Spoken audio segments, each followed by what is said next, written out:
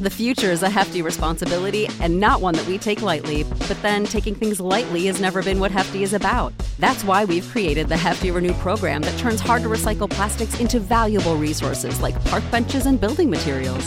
To participate, simply fill up an orange Hefty Renew bag with accepted items, tie it up, and drop it in with your regular recycling. That's it. It's that easy. It's time to rethink recycling with Renew. Particular valued resources may vary by geography. More info available at heftyrenew.com. When you need mealtime inspiration, it's worth shopping Kroger, where you'll find over 30,000 mouth-watering choices that excite your inner foodie. And no matter what tasty choice you make, you'll enjoy our everyday low prices, plus extra ways to save, like digital coupons worth over $600 each week. You can also save up to $1 off per gallon at the pump with fuel points. More savings and more inspiring flavors make shopping Kroger worth it every time. Kroger, fresh for everyone. Fuel restrictions apply.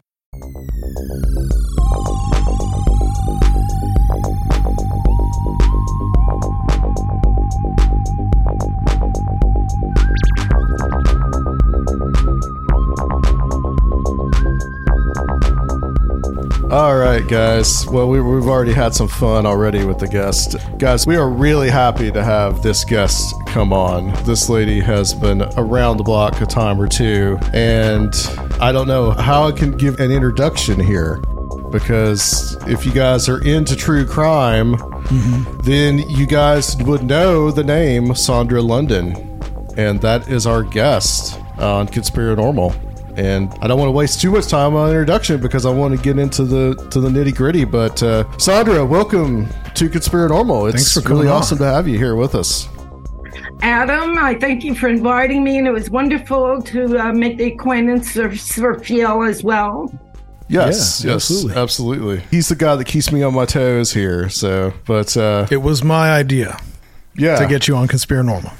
You know, we're going to talk primarily about your book, Good Little Soldiers, that I believe that came out, was it 2017, Sondra, that was published? Now, you're not supposed to put me on the spot for dates and numbers. That's the rule. Yeah. Okay. I'm walking out. That's it. We can find it. You people. We can always find it. It says 2016. 2016. Okay. So I was really close. And I don't even know. So there you go. I've got the book. I could go read it. Yeah. We're going to talk primarily about that, but I think we really just want an introduction for people that don't know you and don't know your life path, your journey of some of the things that you've done, and then we can get into that latest book. Yeah, because what I was saying before we started recording is that you're most well known for your research around serial killers and criminality, but you seem to have this general interest in people who would be considered outsiders of society, whether that's artists and poets, vampires, or people who claim to be victims of mind control. So what draws you to these type of people and their stories? I'll have to quote my colleague, Colin Wilson, who is also my mentor. And he had said that from the study of crime, and he really is the great godfather of true crime. And he said that he studied murder and violent crime because that is humanity stained along the edges. As if you were going to put it under a microscope and really check out its anatomy and its delineation. People that have done things that other people haven't done will bring forth more information about human potential than going over and over what the mainstream people all agree is the way to go. So there's information out there. If you don't want to go there, you don't want to be a criminal, but you want to know, what did they learn from what they did? So maybe you could find out if you approach these dangerous and frightening people in a way with respect and consideration, mutual respect, and you might be able to get some good stories out of it. Who knows? So you describe them as shamans unaware, right? And it's kind of what you're saying is what a shaman does. They go to the other side or to where most people don't tread, and they bring back this information. Exactly. Golly, you're quoting something from ancient history. When did I write that? Back like 19. It's on your website, and it's very good. Yeah. Yeah. And this journalist, Achenbach, Joel Achenbach, famous journalist with the Washington Post, I wrote it when he was interviewing me, and he was astonished. He's like, how long did it take you to write that? And I'm like, 20, 25 minutes. And he was shocked, He's like, what? Like I'm doing something that he doesn't have a key to. Mm-hmm. Well, anyway, but back to the idea I was trying to express there. I said that these people are splashing messages in blood on the wall, and it's our job to read those messages and interpret it. The message of this in short violence that it's beyond what words can tell. When people cannot communicate, that's when the violence happens, but there's still information in it. But let's talk about the feedback of that information to the body politic. It helps us. Yeah. I don't know. Some of these personalities are so badly damaged, there's no such thing as rehabilitation or anything. So you can't really judge it by that. But you can judge it by if it helps us to learn some of the things that I've been able to get them to reveal to me. And I think so, because these are things that are kept secret. Yeah, my co-author, Diane Fitzpatrick, in Good Little Soldiers, I've known her now for 15 years, and we still talk even after the book was finished and things.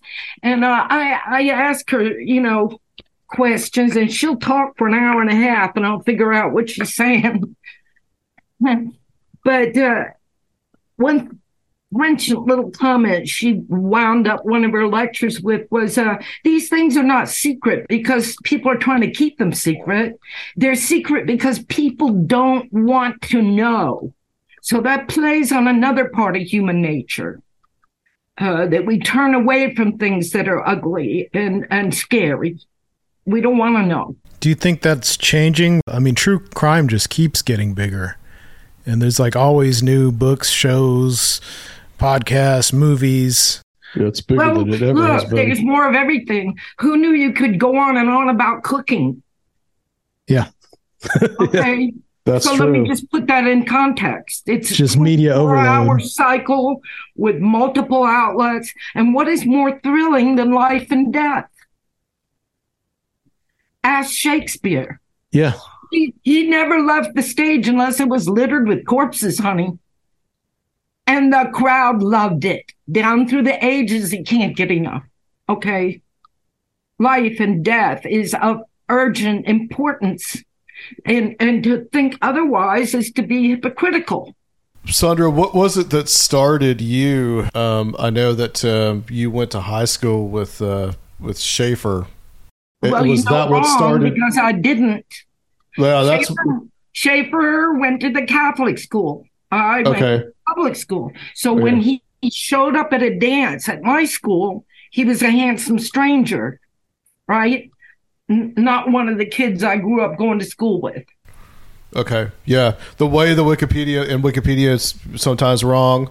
I don't bother with it. Yeah, I had to go it to says war you went to the with same it high at school, one point. but yeah. They had put on there that I was a suspect in multiple murders. Oh, wow. And I had to jump in and get involved, and it was an ordeal. And they did something, they lock it down or something like that, where after that, I just don't bother with it. Yeah, yeah. Understandable. There are so many lies and misconceptions circulating about me that I find in my own use of my own energies in real time, it's not profitable for me to go in and try to rectify every misconception. Sure. I find that it's better for me to just tell a better story and come with something new that they haven't heard. And instead of going back and saying, oh, no, that someone's lying about me again, people lie about me. So you met Schaefer as a teenager when you both were teenagers. Yeah. Yes, sir. At a high school dance At my school, both of us had dates, but it was really the proverbial eyes connecting from across a crowded room. He was very handsome. He was tall, tanned, had blue eyes, blonde hair, pretty curly, straight teeth, athletic. He was an outdoorsman, and he was very socially adept. His last girlfriend was a debutante, and so he was her escort and all that. So he was no thug. He was a very sophisticated young man. And so we just kept eyeing each other. I'm over there at the punch bowl, and he came up and chatted me up, and I told him my name. I didn't give him my number or anything. I just told him my name. Well, after that, he went home, he went through the phone book, and he looked up every family by that name and called them and asked for me until he found me. And I like to say that's the first time I was hunted by a serial killer, but not the last. That was Schaefer, all right. So I guess that he moved away, and then once he had committed all his crimes, he had been caught. Then I guess that you had reestablished contact with him. So Schaefer and I got along okay. We dated for a year. There came a time where our relationship deteriorated because instead of going out and having fun, which is what I wanted, he wanted to cry and complain about his issues. And I'm not a therapist, and I'm a kid. And I don't want to go out on a Friday night and have to sit there and listen to And he became unattracted to me at that point. And so at the same time, I had a really good friend, a guy across the street, and he and his buddies decided they didn't like John and that they wanted me to get a new boyfriend. And they went and recruited Raymond from college upstate and brought him down and said, look, meet Raymond. And I was like, yeah. You know, he was cute. And that was it for John. And so John did not take that really well. He threatened me. And his words were, I'm going to get you back. Well, one would think he meant, I'll be your boyfriend again. But when you realize those words are also used for revenge, it's sinister. Right. And he did tell me that he was lurking outside and watching me and my new boyfriend when we came home and we sit outside and kiss and stuff. He did tell me he was out there watching. So you got some kind of hint there that something was off with him. I rejected him. Mm-hmm. And he never got over me. So then I went on with my life, right? And everything. And all this stuff happened, okay? Which I don't think we need to go into. And then came 1988. And people who know about business know that our economy crashed and through no fault of my own. I crashed with it. I couldn't get a gig. I would present my technical writing pitch. I always got the gig. All of a sudden, I couldn't get any gigs. And I would try to figure out, what am I doing wrong?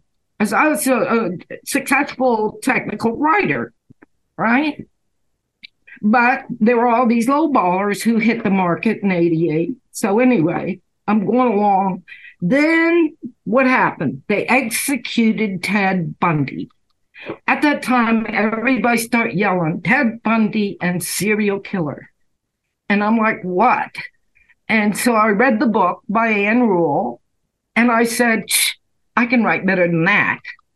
And the serial killer that I knew him much, much, much more than she did. Mm-hmm. And so why don't I see if I can write about that and let's start a whole new thing and see what's there. I looked at the TV guide. Evidently, people want to know about murder. If you read the TV guide and count the words, okay, killer, murder, kills, pretty much. It's entertainment. All the air in the room, really. So America's calling and saying they want to know about this. And I say, well, I know about it. And this technical writing thing ain't going so good for me. So let's just see. I knew that John had threatened the girl 2 doors away from him. He threatened her to me.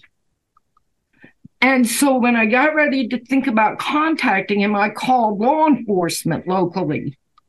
And I said, I knew him. I'm thinking about contacting him. And I want to find out, did he kill that girl 2 doors down? And they said, no. Well, that was wrong. He did. But I knew her as Lee Hainline. And she had remarried, so her name was Libanides when she went missing and was connected to Schaefer. So when I asked them, did he kill Lee Hainline? They said no. Okay. So I said, well, okay, he didn't kill her, so let's just see what's going on. And I wrote to him on February 7th, 1989. And I said, do you remember me? And how would you like to collaborate on writing a book about your life and crimes? And he wrote back, I remember you. How could I never, ever forget you? My love for you burned with a cold blue flame. And I love you still, right? Wow. So there it went. That's how it started. So you had a real inside view there and started writing. To Schaefer. Basically because I knew him. And not for any really other reason. But it turns out that his peculiar bent and his case affected my career from then on. Because he was convicted based on his writings. Right. John was a writer. He went to he graduated college, criminal justice and creative writing. And he had a pile of writing he had done, and that was brought into court and used to convict him. And so in the course of our correspondence, I said, look, do you still write those stories? And the answer was like, boy, do I.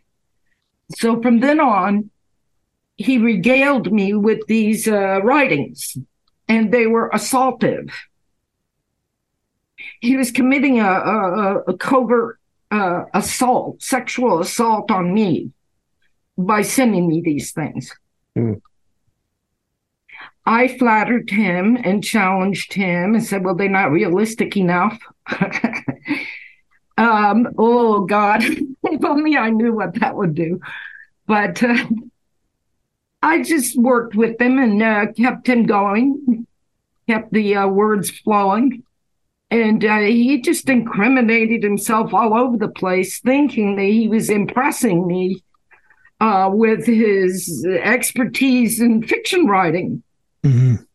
So then, but he had this double mind where he had 2 stories he wanted to go with at the same time.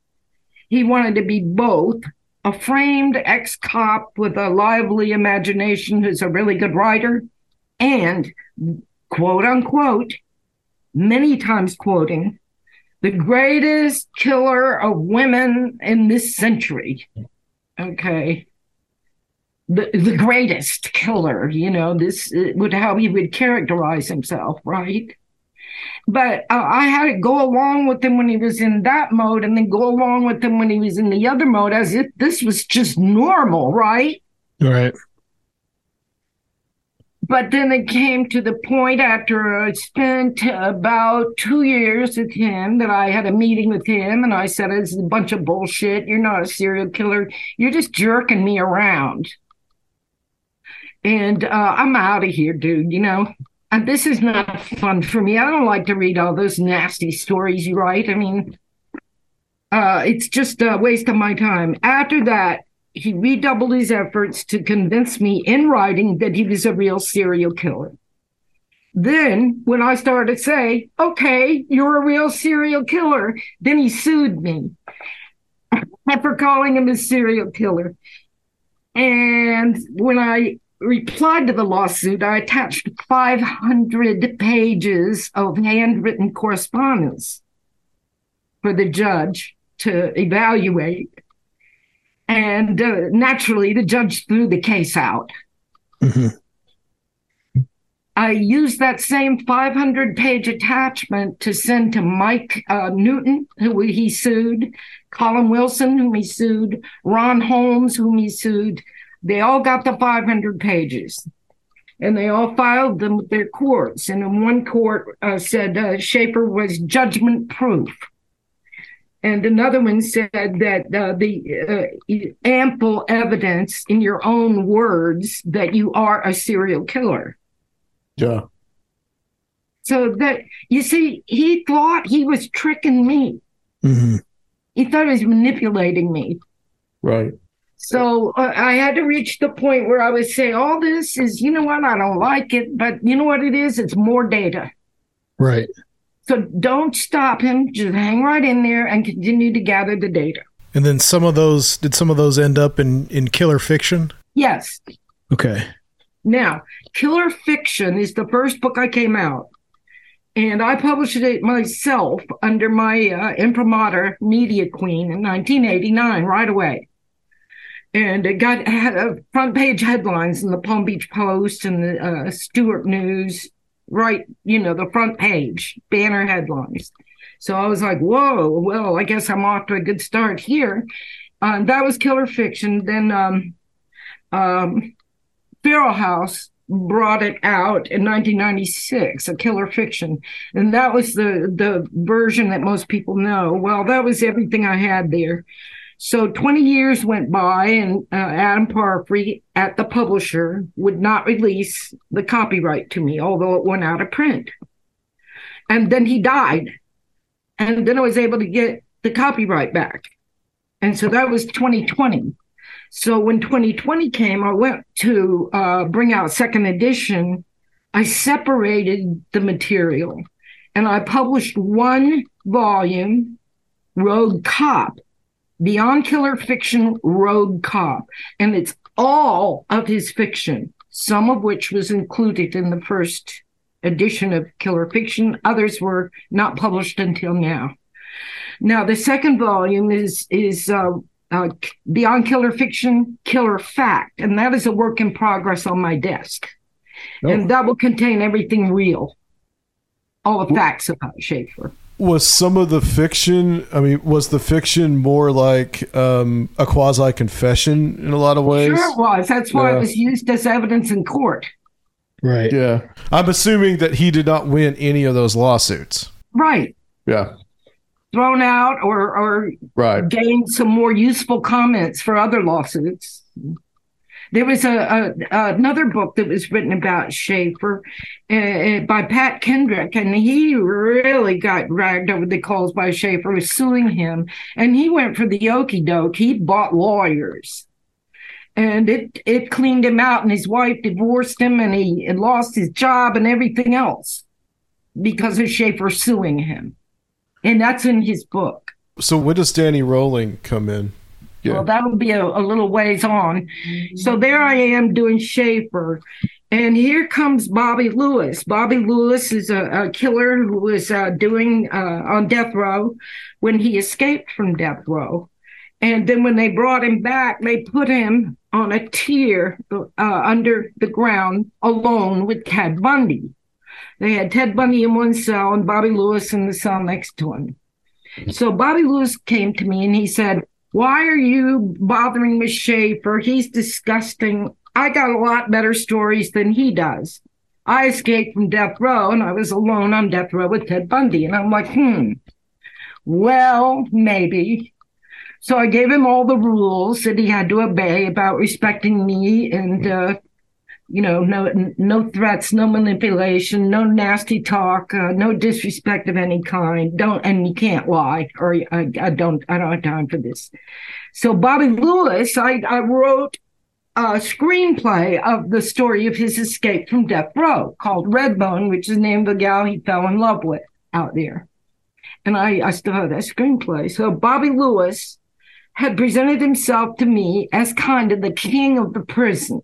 And he would brag in writing that he could get guns, drugs, women, anything. Yeah. And I never really, because I guess I was too green, I didn't realize what that meant. That it meant he was hand in glove with the administration, that he was a stone snitch morning, noon, and night, for his career was being a snitch. Right. Mm-hmm. That makes sense. Yeah. Okay. And if I'd been around a couple of rodeos when I encountered Bobby, I would have recognized that immediately, but I had to learn it the hard way. So there was Bobby, and then here came Danny, and he got charged. And then once he got charged, they moved him to the big house there, Florida State Prison. And guess who they hooked him up with? Bobby Lewis. Gee, I wonder why that was. Right. Okay. So they set Bobby up with him, and Bobby writes to me and he says, I've got this boy and I'm going to turn him over to you. And he's very easy to influence. And, so there was the deal. And so Bobby Lewis showed Danny that screenplay. And Danny was very impressed, and he said, whoever wrote this, I want them to write the story of my life. And so that's how Danny Rolling contacted me by letter because of the Bobby Lewis connection. Okay? So I hope that clarifies that. Okay. And then you published a book with him as well, with Danny Rolling? Oh, yeah. Yeah. Which I should say for the audience, he was known as the Gainesville Ripper.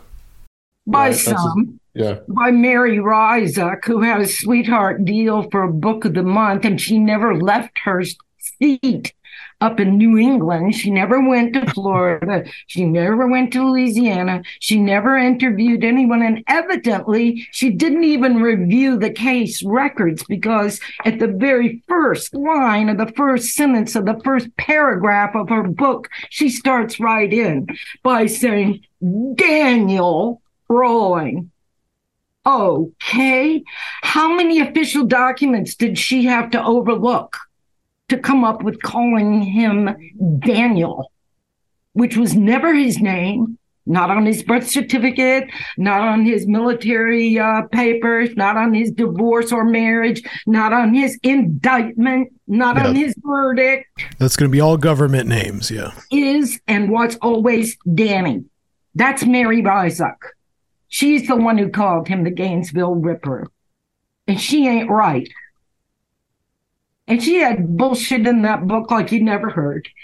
She went in there and made up this crime he so-called committed while he was so-called on furlough from prison. Excuse me? Have any of you ever heard of anyone going on furlough from prison? No, it sounds like a... That's in her book. No such thing. Oh, she said that he and his mother had a sexual relationship. It goes on to the extent that in the appendix to my book, The Making of a Serial Killer, there's a whole chapter devoted to Danny Rolling's responses to all of the lies from Mary Ryzak's book. And so what really, helps distinguish you from these other people investigating true crime and serial killers is that you got a real boots on the ground investigator type of thing going on. That's correct. But I have a different approach too. I don't strive to be a part of their cabal. I don't follow their implicit guidelines. Okay. And when they put me on the stand to take away all of my assets, which they did because of writing this book, they made inferences in their questions that I should have included interviews with the victims' families. And so then that means your book has no value because you didn't do the things I thought you should have done in the book, right? But no one's done what I've done, so there. Mm-hmm.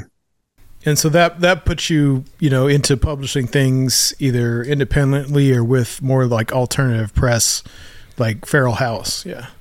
After the Feral House experience, I did have some contacts with publishers, and they always wanted to clip my wings.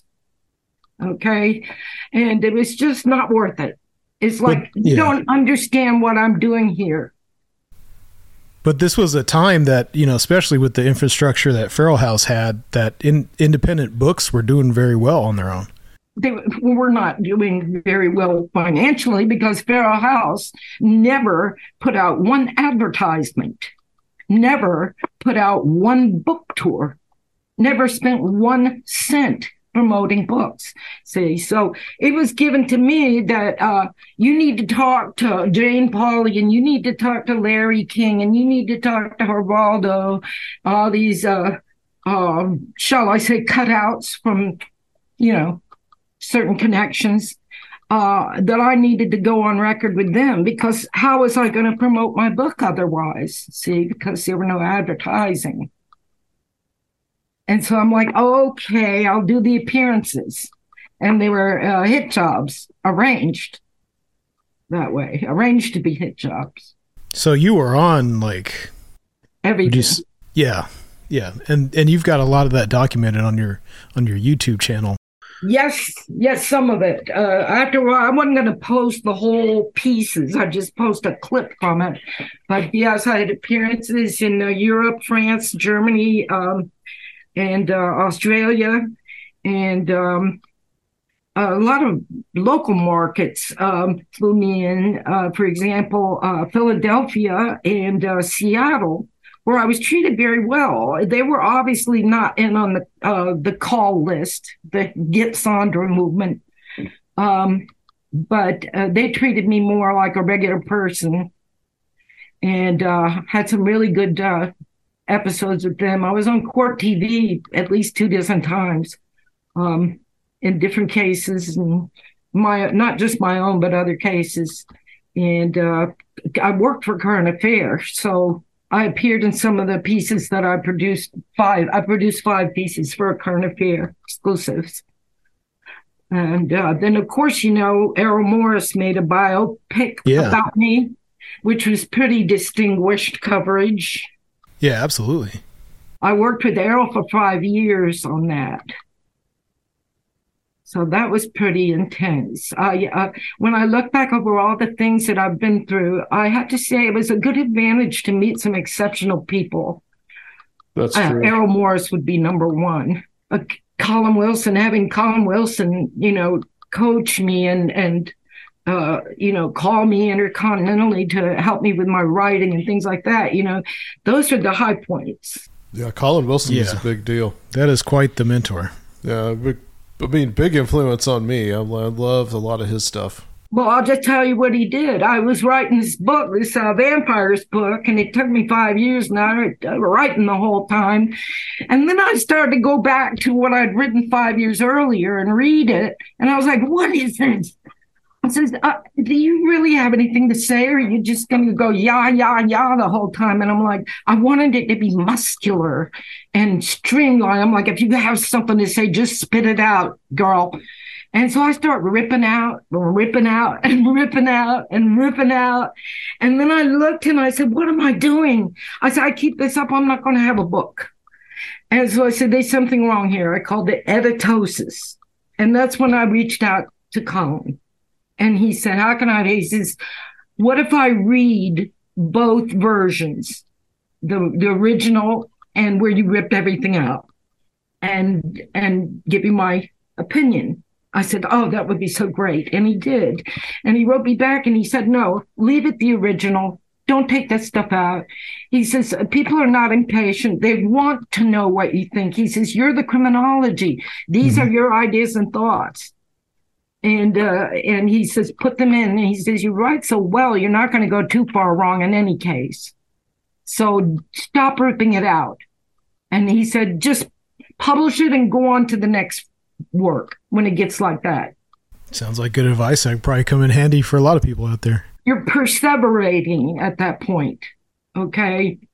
And it could have been very destructive, but I just wanted to give you a little insight to what Colin Wilson did for me off the record.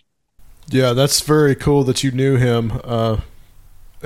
Just a really prolific writer and wrote so much about so many subjects. I think I've read 4, maybe 5 or 6 of his books over the years. Yeah. Well, he got to where he was just sending me his books autographed. Yeah, that's awesome. That's great. Yeah. Yeah, he was The last truly thing he was something else. really interested in was the pyramids and Atlantis. Yeah, I have that book, actually. Yeah. Yeah. I talked to him about that while he was writing. I guess that would have been one of his last, Yeah. probably like early 2000s, I think. And then today I was reminded that I got to meet Lou Smith, who's another legend, the legendary investigator who has been involved in so many cases, and most notably in the post I saw today, Jean Benet. But I was with Lou Smith on a case where Otis Toole confessed a double murder to me in person. And I said, will you go before the judge and follow up on that? He said he would. I gave it to the judge. The judge ordered Toole brought out there to Colorado, brought me out there to Colorado, and we had a hearing because murders, Park Eastep had been convicted. So it was his case, and they wanted Toole to just stand up his confession. Well, it turns out he'd confessed to Lou Smith 10 years before. And they brought him in court, and I sat next to Lou Smith while they played the video of Toole confessing to Lou Smith. And they had Toole on the stand. And so the lawyer would stop and ask Toole to respond and stuff. And he was so mad. He was furious. He was one furious little serial killer. Because Colorado is a no smoking state. And ever since they picked him up from Florida, he hadn't had a smoke. Ooh. And that was just about the end of the road for him. And he said, I'm not doing a goddamn thing you want me to do unless you give me a damn smoke. And he sat up on the stand and he called the judge a slut. And he wouldn't cooperate. He said, I don't care what I told Lou Smith. I was lying. I was making it up. And he just sat there, and I sympathized with him so much. And I thought it was so stupid because he was just there to clear up Park Eastep's record. He wasn't even going to be charged. Mm-hmm. Uh-huh. And the state could have had that for a cigarette. I think it's important to point out there how your work, helped some of these cases against some of these killers, right? Like, I don't think anyone really realizes that I've helped close 16 homicides. Yeah. Wow. Okay. Wow. I don't think anyone really realizes that because I am not like these other people who like to puff themselves up and brag and half the times lie about themselves. It's embarrassing.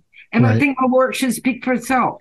And though And you think it's important to, I'm not promoting myself, right? but getting back to the desk, I still have unfinished work. I'm sitting here on top of a pile of secrets that the world needs to know. So if people are not aware of me because I don't do self-promotion, that's going to have to be okay, because I think the greater use of my time is to get back to my pile of unfinished work and get it out there. Well, and though you think it's important to, get these stories and understand these people, as that aspect of the dark side of humanity, you still think that they should be accountable for their crimes. Oh, yes, of course. Here's something else no one realizes. Everyone thinks because this Catherine Ramsland put out her screed about Sandra London, killer groupie, everybody jumped right for that, okay, because it's idiots kind of expression. And because she was in competition with me for the sources during writing my vampire book and her vampire book at the same time. So it's stupid. All right. It's just stupid. But, that's been laid on me. And all I can do is, like I said, make a better story. What I do in confronting these people is to give them the respect of a human dialogue, opportunity to get the truth out, whatever their truth may be. I will not stand for manipulation. I will not stand for insults or double dealing or lying. And I have dealt with actual innocence, and it tore me up. It broke me. I didn't want to take on that kind of a case. And Joe Odell up in Virginia, the Commonwealth of Virginia, kind of weaseled his way into my attention, saying, "Okay, well, we won't talk about my case. I'll just write a book about you," which he did. And so I corresponded with him for 5 years, and then they killed him, and he was innocent. He had actual innocence. And it hurt me so bad. I always take time off if someone I know is being executed. I'm alone and quiet and respectful for what's going on. So I got through that day, but I went to the Quaker meeting, and one of the Quakers said, I heard about Joe Odell, and I thought about Sandra. And I felt like somebody kicked me in my solar plexus. I literally doubled over. And I burst into tears. And the tears didn't stop flowing for 6 months.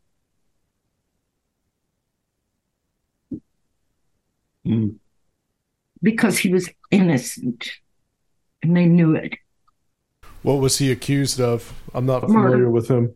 Yeah, it's just a long, complicated case. There was bad blood because he had shot a bailiff and more or less got away with it in their view. So he had something to pay for in the past. It was adjudicated and everything, but they didn't like it. Yeah. That's all I can tell you about, why someone would do that to a person. But at any rate, so I would not want to deal with actual innocence simply because it's too much stress on my instrument. Yeah. Okay. I can't have tears falling down my face for 6 months. I had to go to the grocery store without them saying, "Are you all right?" Yeah, it's understandable. Totally. So now Danny Rolling was not innocent. Right. See? So I was able to, somehow it's very complex, and I'm sure that most people would not be able to handle it, period. But I found a way to handle it. Danny Rolling was guilty. Danny Rolling had a death wish. Danny Rolling insisted that I cooperate with the state's attorney's office to ensure that he be executed for his crimes. Do you understand what I'm saying? Yeah. Mm-hmm. Okay. Who's been there? Who's had that story to tell? Who's had that set of circumstances to deal with? Yeah, he wanted to die. Yeah. And trying to use you, yeah. Right. He did. Mm-hmm. What do you mean trying? Yeah, he did it. I did. I cooperated. Yeah. It's what Danny insisted on. Yep. That's what he wanted. He didn't want it. He demanded it. Yep. So to dismiss everything that I've done by saying, seems like Hillary Ruby, is so stupid. And to insist that somehow I like crime, I like criminals. No, I'm a writer. I like stories. I like to write. Okay, I'm a creative artist. I like art. I like music. I was a songwriter for many years before I took up true crime. I was 42 years old before I started true crime. Right. Yep. Okay. So it's hardly a matter of me being fascinated with murder. Mm-hmm. Those are canards. You're a multidimensional person. By rivals and other interested parties who sought to squelch my voice so that I would not be believed if I were to speak up about evidence I have about crimes. I hope that explains it. Yeah, it does. Absolutely. That's going to tie into the talking about this latest book of yours. Yeah, Good Little Soldiers. Book is Sicarius. Good Little Soldiers. Good Little Soldiers is not the latest. I'm sorry. Sicarius. I got this book Danny Rolling wrote for me, but devils got in between and took it away from me and then died.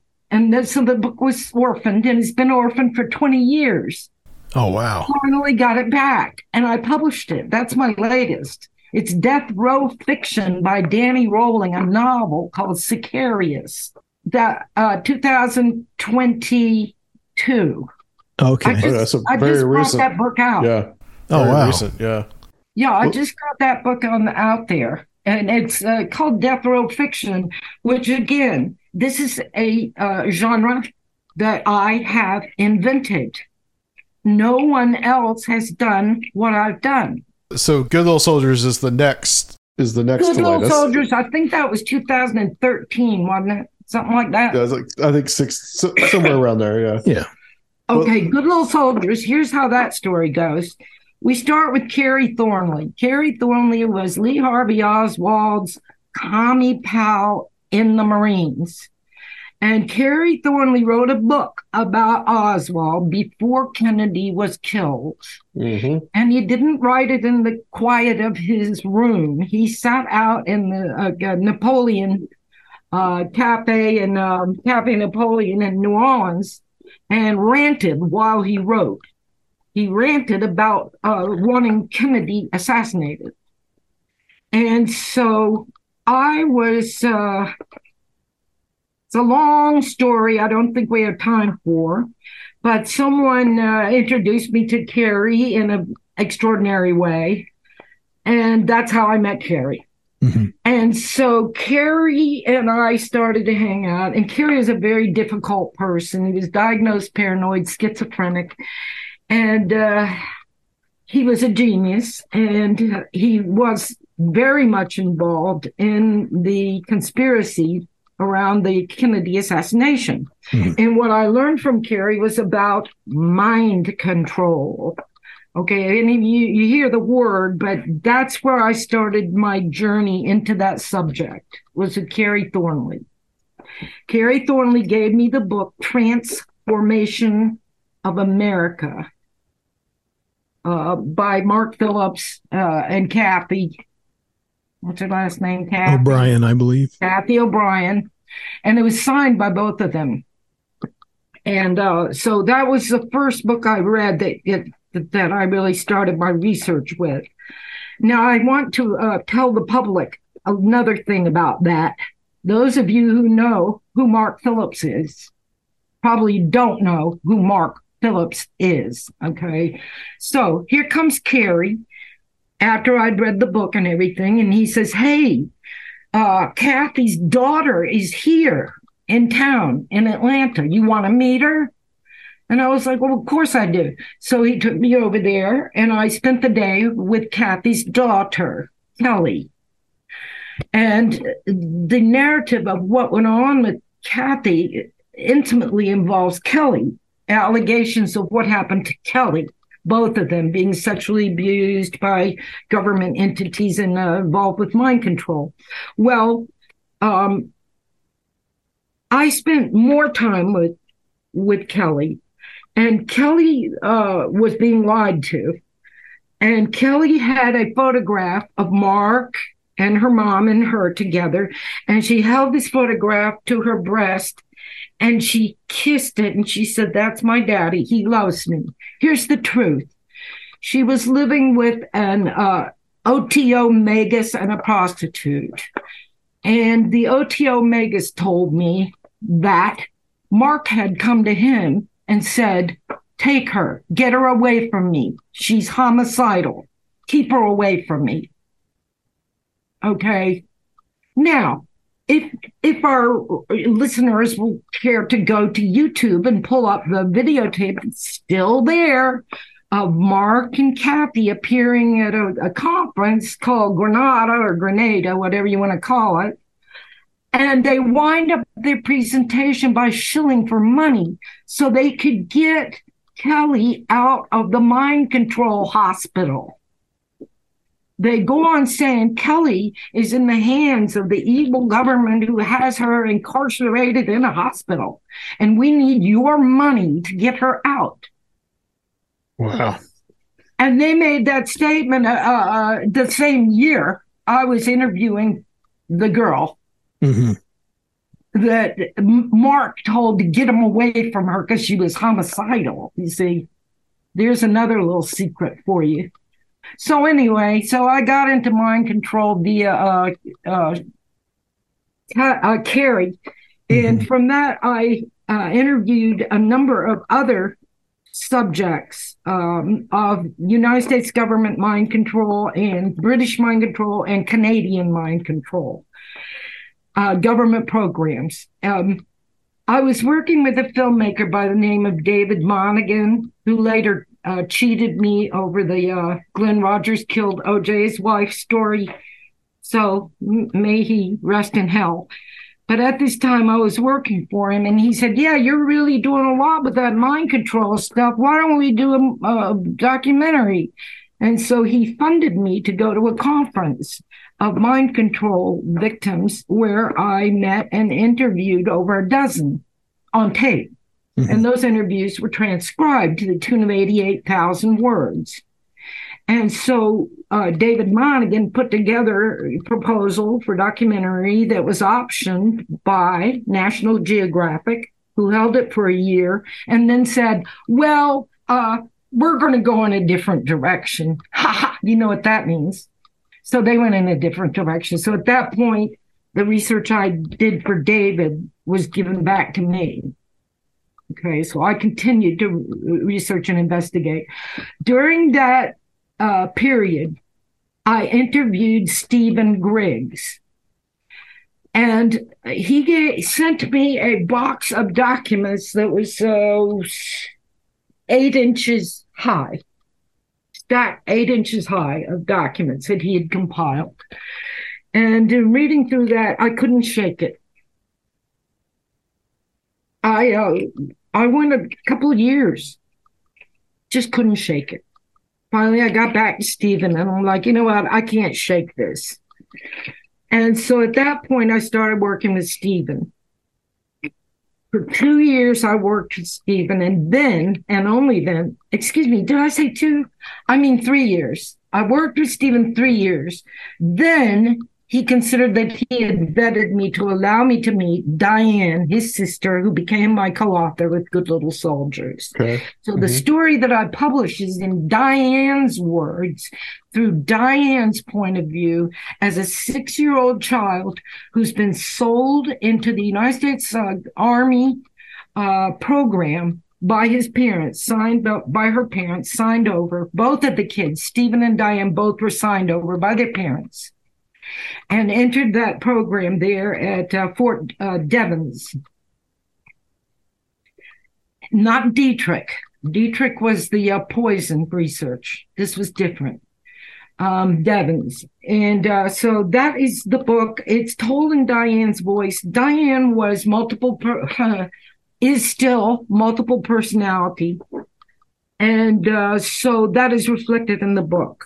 And the text of it is also, the language used is also in the persona of a 6-year-old child, because when I finished the book, I spent 10 years. And when I finally finished it, sent it to Diane, she had a big reaction. And it turns out that that child altar was still in there. I thought it had been absorbed and she was integrated and everything was fine. But that child altar didn't know we were writing a book about her. And when Diane read it, it woke her up. And she came forth and she was like, I didn't agree to this. Okay. I've spent 13 years now. And I was pretty sure I knew what I was doing with Diane. And lo and behold, I'm still learning more. We ran it through Diane, but we didn't run it through Annie. So I said, well, I'll just wait. You deal with Annie and get back with me whenever you come to an arrangement. Whenever it's okay with Annie, we'll continue. And to put that in context for people, a lot of these ideas is that this trauma-based mind control stuff creates split personalities. Like that's part of the technology used to create an assassin, someone who will do something that against their moral training. someone who can be persuaded through hypnosis, drugs, trauma, electricity, x-rays, mind fucking, psychological mind fucking, tones. Oh, here, I'm going to jump and interrupt myself. Back to Mark Phillips.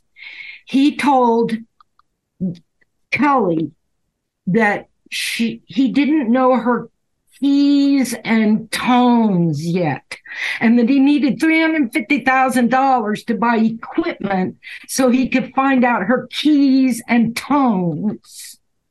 And so she said, I'm just waiting, for Mark to raise that money so he can use that equipment on me and find out my keys and tones. That was to induce something, I'm assuming, to access. Yeah, okay. Trauma, as they did it in the lab, these people were scientists, and they were not like Nazi scientists. They were Nazi scientists. Right. The United States government brought the actual German scientists, and many, many, many people have said, including Mengele himself, here to the United States to start our MK Ultra program. They were here just like Werner von Braun. They brought the rocket scientists and the mind scientists. And they talk about the rocket scientists as that's not so shameful. Mm-hmm. Sure. Mm-hmm. But when we talk about who were these people, they were brought here from Germany, from the Reich. And Kerry Thornley, who was initially a conspiracy skeptic, really came around to understanding this stuff because he thought he was in the middle of something like this, and he opened your mind to the possibility of things like this. Can I talk about that? Yeah, absolutely. All right. There's a common phrase going around now where people use the word trigger. You're going to trigger me. And they mean something very commonplace. They just mean you're going to upset me. Mm-hmm. Right. Okay? That's all they mean. But in the technology of mind control, when you use the word trigger, it is a very specific application of that term. And it actually makes things happen that you would not believe. Okay? So, Kerry Thornley participated in these brainwashing sessions with someone that he thinks was E. Howard Hunt. He was introduced by a guy he knew as Slim Brooks. And then they would take him out in the country in Hannah, Louisiana, and give him some ginseng weed tea and talk. This is what's in the story on my website, sandralondon.com. Confession to Conspiracy to Assassinate JFK. So I'm laying the groundwork. So that's what happened, okay? And the last thing that this individual said to Kerry Thornley was, we're going to blow his head off and we're going to frame some jailbird for it. Well, the thing about a technical mind control trigger is that it is a pat phrase. It is like a magic spell. It's just as rigorous as it is in the ceremonial magic.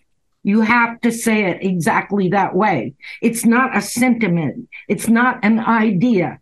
It's a series of sounds that you make. Yes. Mm-hmm. Okay? Makes total sense. Yeah. Do you understand that? That is the difference. Mm-hmm. You're doing a real mind control trigger, as I'm going to explain, that I witnessed in the field, and what they are now calling triggers. Okay? So please, let's stay with the technical definition as I continue my explanation.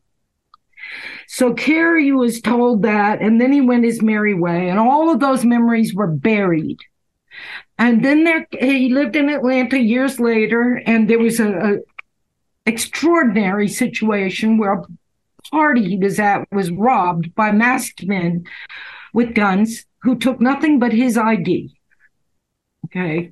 Very shortly after that, Martin Luther King was killed, and there was a reportage about a conversation that was overheard regarding the assassination of Martin Luther King.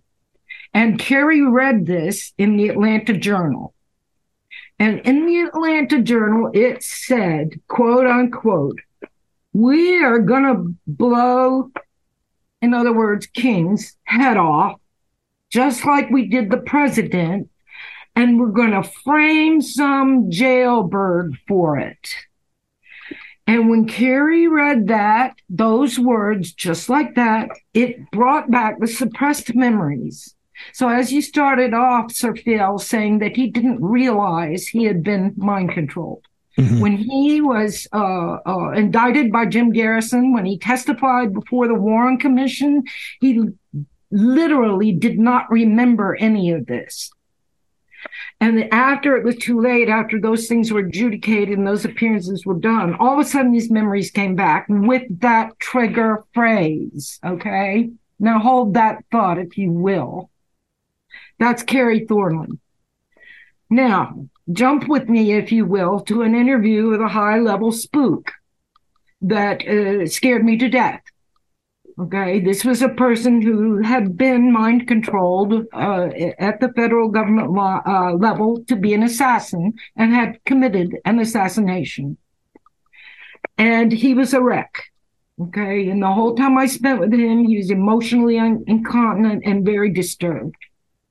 First, I'm going to tell you one thing, then I'm going to tell you about the trigger phrase. But before I do that, I'm going to tell you one other thing.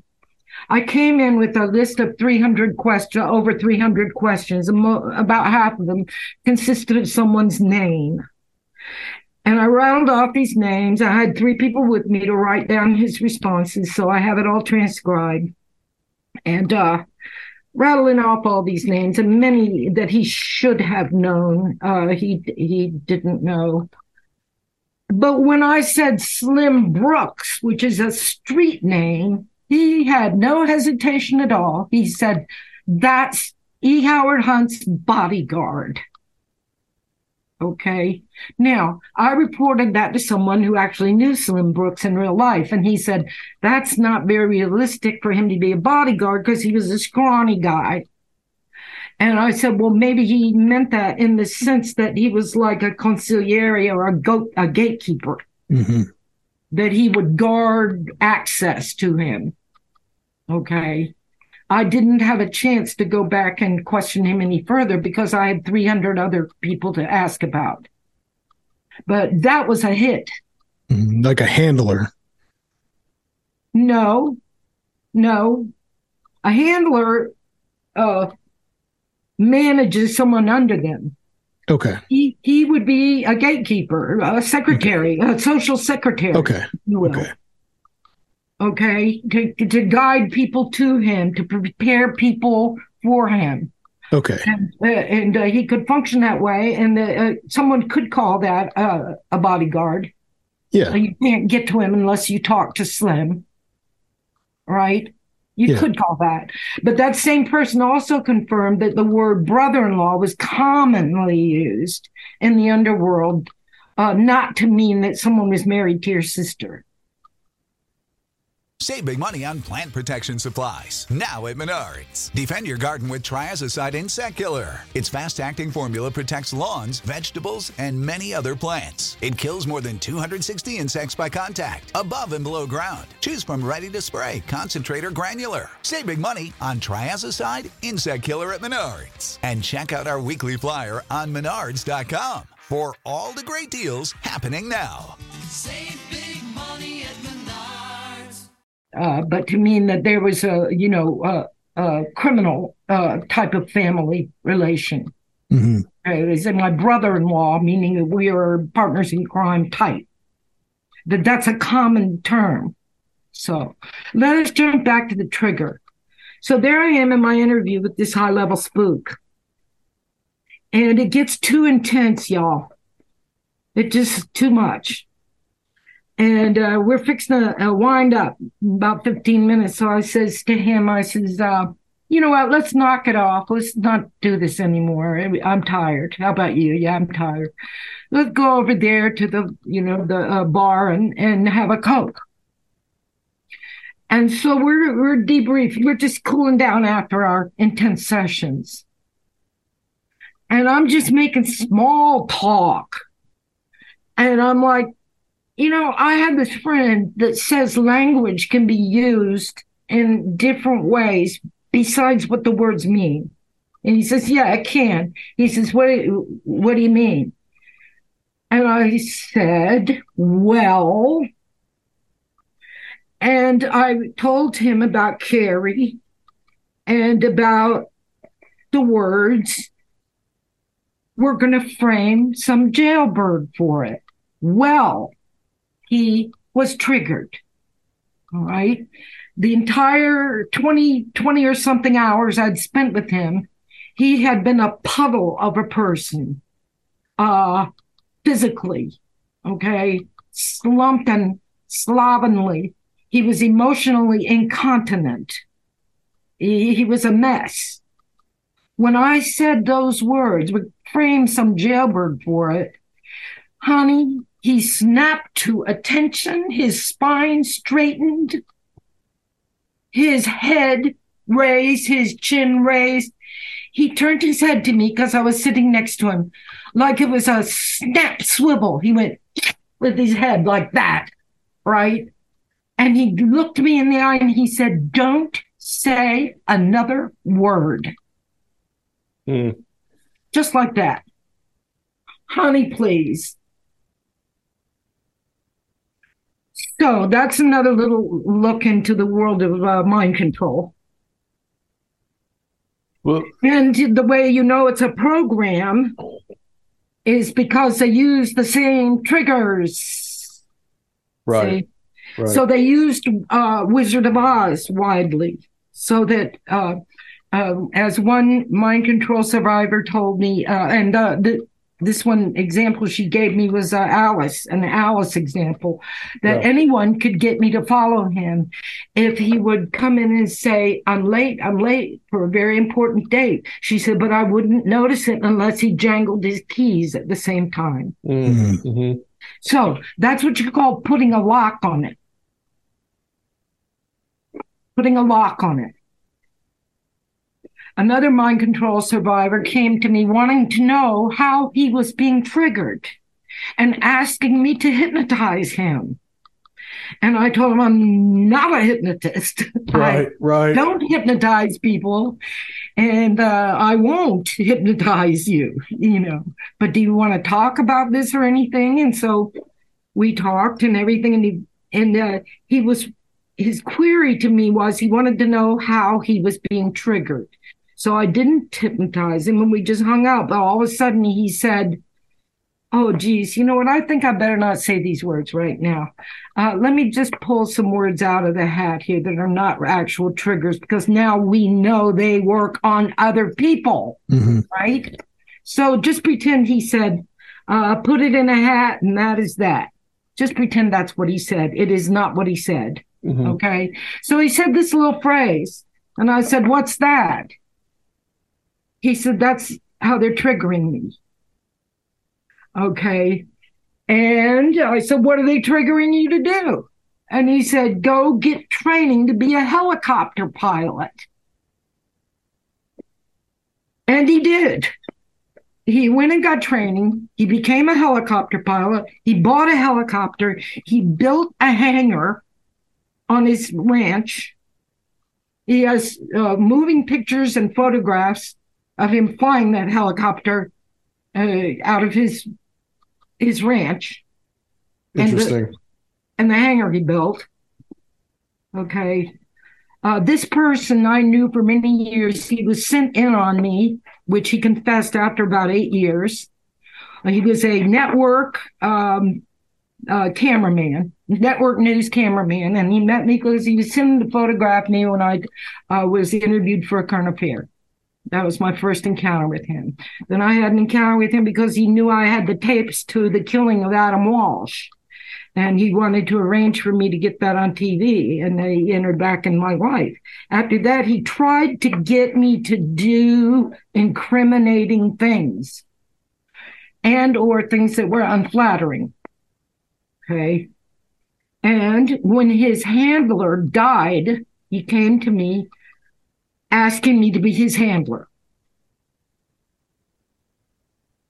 I had known him for so many years before he told me the backstory. Many years. He said, look, here's what happened. I was 9 years old. My mother's a neurosurgeon. My father's a police captain in New York City, and I was unruly and I was criminal, and so they offered my mother opportunities if she would put me in this program, and they took him down and put him in Columbia Psychiatric in the middle of New York City, and he was there for 3 years. Okay. And he kind of sparked a revolution among the patient because they were given something they call number pills. They didn't have names. And he said, I'm not taking those number pills anymore. And encouraged the other kids not to take them. And they put him in a cage in which he was kept in a cage for over a year. And they lied to his parents. They lied to his father. So his father, the boy didn't want to see him, lied to the boy, said his parents didn't want to see them. The marriage broke up. The father found out. He came down and badged them at the facility and said, you give me my son, you give him to me right now. And they went and got him, and that's how he got out. His father in uniform as a police captain came there and demanded him be released. He was there for 3 years. And I just let him talk. I didn't ask him anything, I swear to God. He starts talking about Louis Jolyon West being in charge of that unit and coming in on a supervisory level from time to time. This man died mysteriously. He was driving in his car on air on the CB broadcasting when he said, this motherfucker's trying to kill me, and then smash, and then radio silence. The guy that hit him head on was driving a station wagon, an old car station wagon, loaded behind the first seat with heavy equipment, heavy metal pieces, big pieces of heavy metal. Junk, I don't know what. Nothing, not a product or anything. Just a bunch of heavy metal. Yeah. So he went flying into Bob at a high speed, and that was his death.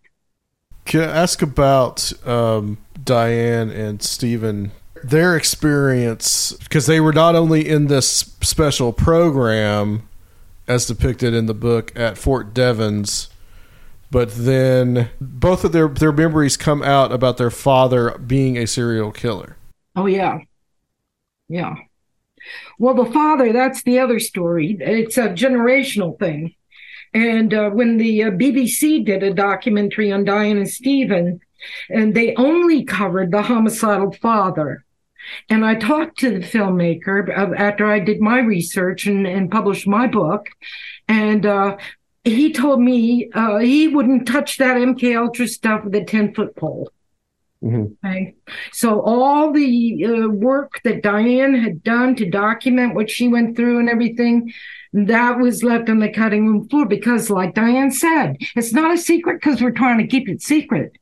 It's secret because they don't want to know. And you've talked to us about these shields that really serve to promote disbelief in people's stories when they come forward claiming that these things have happened to them. Can you talk about some of these shields? Because I think this really relates to a lot of different things and just researching any of this type of stuff. I'd like to say that we are at war and that this is an information war. And that if you're afraid of Satanists and devils, then I'm sorry. But Michael Aquino wrote a book about it. And he was in charge of psychological operations for the United States Army. Okay, so don't just go nuts because he ran around saying he was more satanic than the Church of Satan. Yeah, right. You're a bird colonel with the United States Army. You wrote a book about PSYOPs, and you were in charge of PSYOPs. And so if you just read the book, it will tell you from an official source that it is important for us to transition from physical warfare, hot warfare, to mind war. And this is in the past now. Yeah. This is Long time ago. fait accompli, done. We've been in the era of mind war for decades already. Yeah. So I we agree with still, in the public, are not allowed to see what we're going through here as warfare, but it is warfare. And a big part of the warfare we're subjected to is linguistic warfare. One of the tools that they use to defeat us is to go in and swap the valence on terminology. And I'll use the simplest example in the world. When I was brought up in our whole body politic came up from infancy, learning that when you were in trouble and you needed help, all you had to do was dial 911. Well, they swapped the valence on that, didn't they? Turn 9/11 into something to be hated and feared, and then play the trauma over and over and say to us, like we need to be told, never forget, never forget, never forget what? Being traumatized? And so you took a word like pride and you swapped the valence on it. You took a word like patriot and you swapped the valence on it. Okay, that's linguistic warfare. Okay, before you can think about patriotism, you now have a switch installed in your mind that says whether you may or may not think that thought. Right? That is linguistic warfare. As a part of that, I analyzed 3 very common, what I call shields, and I say that they are weapons, and that this shows premeditation of heinous crimes, atrocious, and cruel crimes done, premeditated, cold, and calculated. Now, what did those words I just recited mean? They meant the difference between a common homicide and a crime deserving execution. Mm. Now, if you want to look at what's being done to us as a people, democide, if you find those elements involved, that ratchets up the severity of what's being done to us. Because it is being done coldly, very calculatedly, and premeditatedly. Now, part of that premeditation is to put in place these shields that will operate all by themselves, and they don't need any special knowledge. They just work.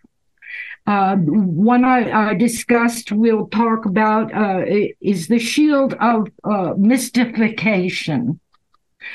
Mystification is when the information about what's going on is so congested and so encrypted that it becomes an arduous ordeal to unpack what the message is. Mm. Okay, that is a shield, because who is going to do that? Okay, just a few people. No, they're not. Well, if they do, good for them. They defeated the weapon. But the weapon operates statistically across all parameters. Dumb, stupid, I don't care. It works. If it's mystifying enough. And the things that were used to threaten me and so forth, you would use abbreviations. You would call me Dorothy when you sent the exterminator to get rid of the rats in the basement. Okay, ask for Dorothy. That's Dorothy from The Wizard of Oz. That's to let you know who sent this. Who sent this exterminator here? I don't have a basement, and I don't have any rats. And there's no one here named Dorothy. But that's a message, you see, and that's a threat.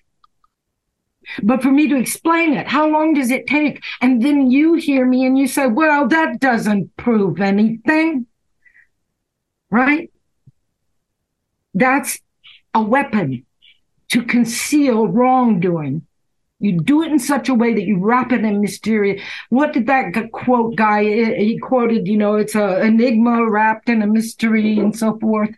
That's the literal description of the shield of mystification.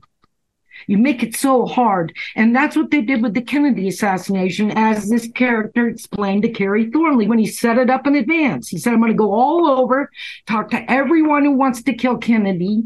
And then when they start to unravel one thread, they'll think they've got it all. And they won't even look at the other threads. Okay, that's fascinating. I never thought of that. Wow.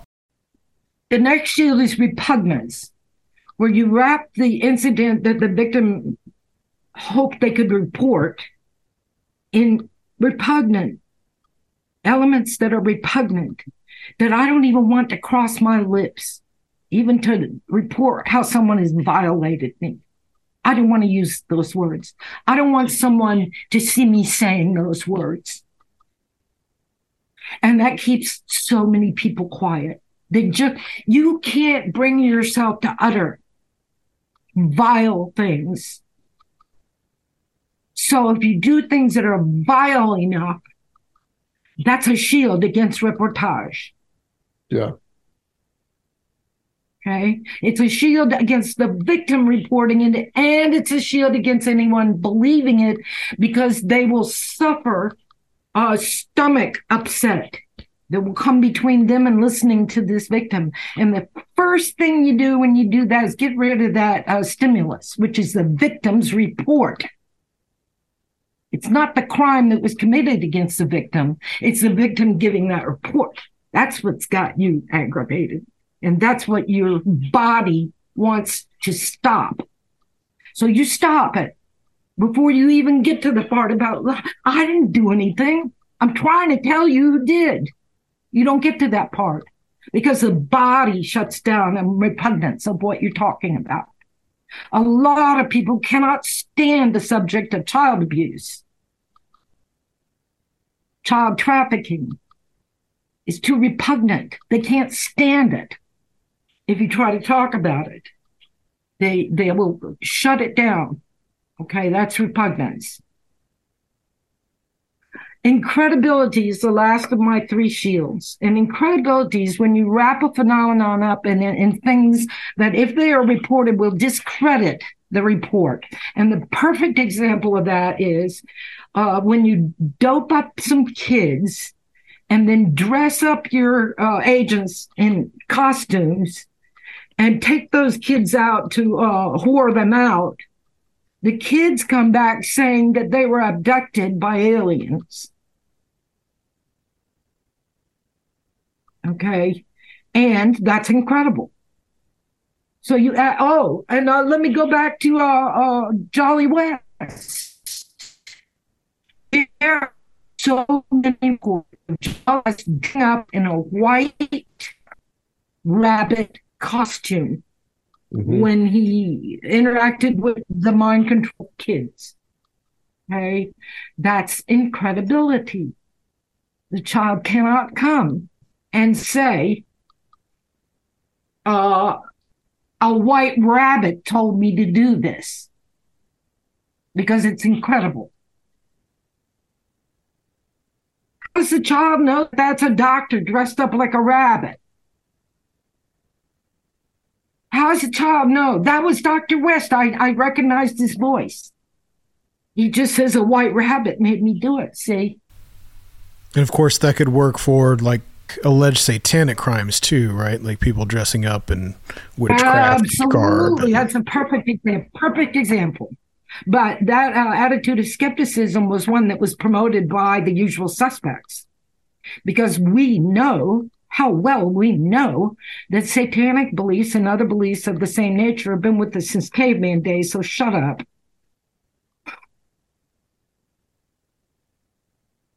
Those things are real. When you want to talk about Satanism, I have friends who are Satanists. I have friends who are Christians, friends who are Catholics, friends who are Jews, even friends who are Muslims and atheists, and you name it. And it's none of my business. So long as they keep their thing to themselves and leave me out of it, that's fine. And we get along fine. I don't care. Amen to that. But let's talk about something else. Let's talk about what I call spooks and devil masks. Okay? These are not Satanists. These are government operatives, just like Michael Aquino, who's on salary for the United States government to run around raising the flag of Satan. See who salutes, take their names, and follow them. See how they can be used. Are they easily influenced? Another mind control and now these guys learn to be programmers in the service. Then they get out and they know how to do it, so they do it themselves for their own selfish reasons. This other guy I know about did this. He would carry his trunk in his car full of regalia from Wizard of Oz, costumes and gimmicks about Wizard of Oz. He'd go to just anywhere, flea market or anything, and he'd pull those things out. And when someone was interested, he would run triggers on them. And if their eyes blinked, he had himself a new mind control dolly. I think it's important you're pointing out that this isn't all just government. Now that, it might have been the origin, but there's a lot of private actors, and there's the revolving door of, there's this whole world that doesn't even, there's a big gray area between private and military now, especially. They started, so what we're talking about was United States government programs. Initially, mind control itself are techniques, and they can be used privately. They can be used one-on-one. They can be used in families, and they are. They are always used in cults. They're not exclusive to the military application at all. And the fact that the way our military service is run, only a few of them are career. So they go in, they come out. And they're criminals in the first place, so they are going to put this to criminal use. And then they're very, very helpful to organized crime because they can manage operatives. And this is the same kind of management that you find in freelance managers that handle people like Tiger Woods or Beyonce. Performance, people whose performance is worth a lot of money, have handlers to keep them tuned up. And it's not the same kind of United States government training to be an assassin, but it employs the same set of techniques in another context. That makes perfect sense. You look into the guy's background that Tiger Woods' father hired. Mm-hmm. Tiger Woods' father was Black Ops himself, but he hired a special Black Ops colleague of his to train the boy from, infancy, basically, to get that high performance. Mind control. We're talking about you controlling my mind, but the other aspect is me learning to control my own mind. And that was when Diane had a moment with Stephen out in the field where their father was trying to kill them, and they escaped him, and they were huddling together, and they were like, and the conversation went where Diane said the program, it wasn't all bad. And Stephen said, "What do you mean?" And she said, "We knew to zigzag when we ran." Yeah, I felt like, that there was an interesting thing going on there where I almost felt like that the way that it's portrayed in the book, that they were recruited because their father was such a homicidal maniac. Sure. But no, he was part of the same program. Right. But he was being sent on black bag jobs. That program allowed them to resist him ultimately. Oh, well, Stephen did. Yeah. Because here's another thing I'd like to point out. I told you about Carrie Thornley, and I told you about another individual at the same level in that assassination gang. And these two people had very, very different innate personalities, and I submit that that's as much a part of you as your DNA. And Carrie Thornley was very, what can I say? He would resist any kind of manipulation. Okay, if there was something put to him, he would take the other side. Okay, and that was just built into him. Kind of a contrarian. He was a contrarian at heart. and just into the small things and the big things. And that's one thing I learned working with serial killers. Everything's not about murder. You can see something about someone from small things too. So that contrarian nature's through and through, through and through. And the other person was a pleaser through and through, a pleaser. So really, essentially, all you had to do was just give him a slight hint what you wanted him to do, and he'd be falling over himself to do it. Whereas Carrie, you could be trying the exact same program, exact same prompts, and it just wouldn't work because he's a different personality.